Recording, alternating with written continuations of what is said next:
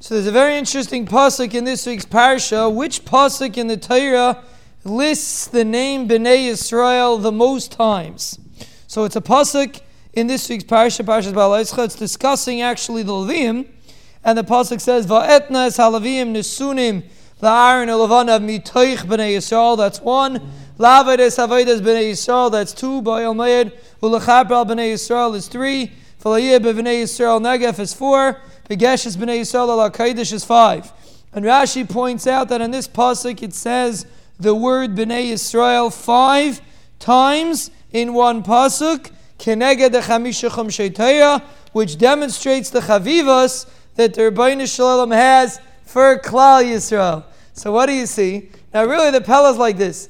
If the Rebbeinu Shalom is trying to demonstrate his chavivas for Klal Yisrael, it shouldn't be in a pasuk by the Leviim. It should be in a pasuk that's talking about Klal Yisrael. This whole parsha is talking about how the Leviim are so wonderful and how great they are and how kaddish they are, and they're separate from the rest of Klal Yisrael. And specifically in that pasuk, the Torah stresses the chavivos that the Rebbeinu Shalom has for Klal Yisrael.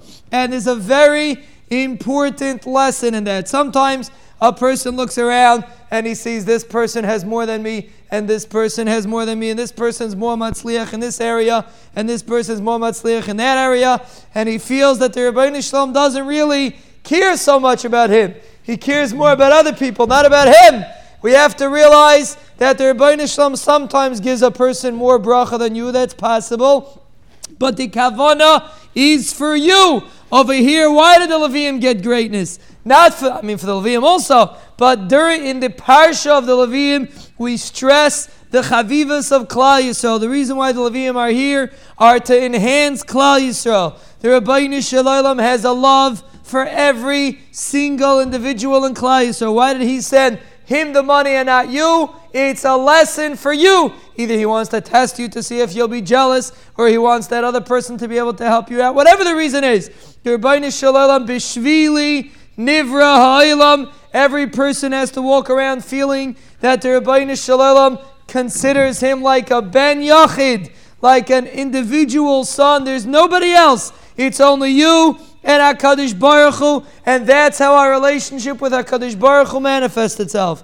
Specifically, when the Torah is discussing the psukim of the Leviim, that's where we focus on the chavivas of Klal Yisrael, and that is the lesson. A person, we always have to internalize that we have a special and unique individual relationship with HaKadosh Baruch Hu, and when a person realizes that relationship, he will be zoiche to see direct hashkacha from the Rebbeinu Shalom. You want the Rebbeinu Shalom to deal with you direct?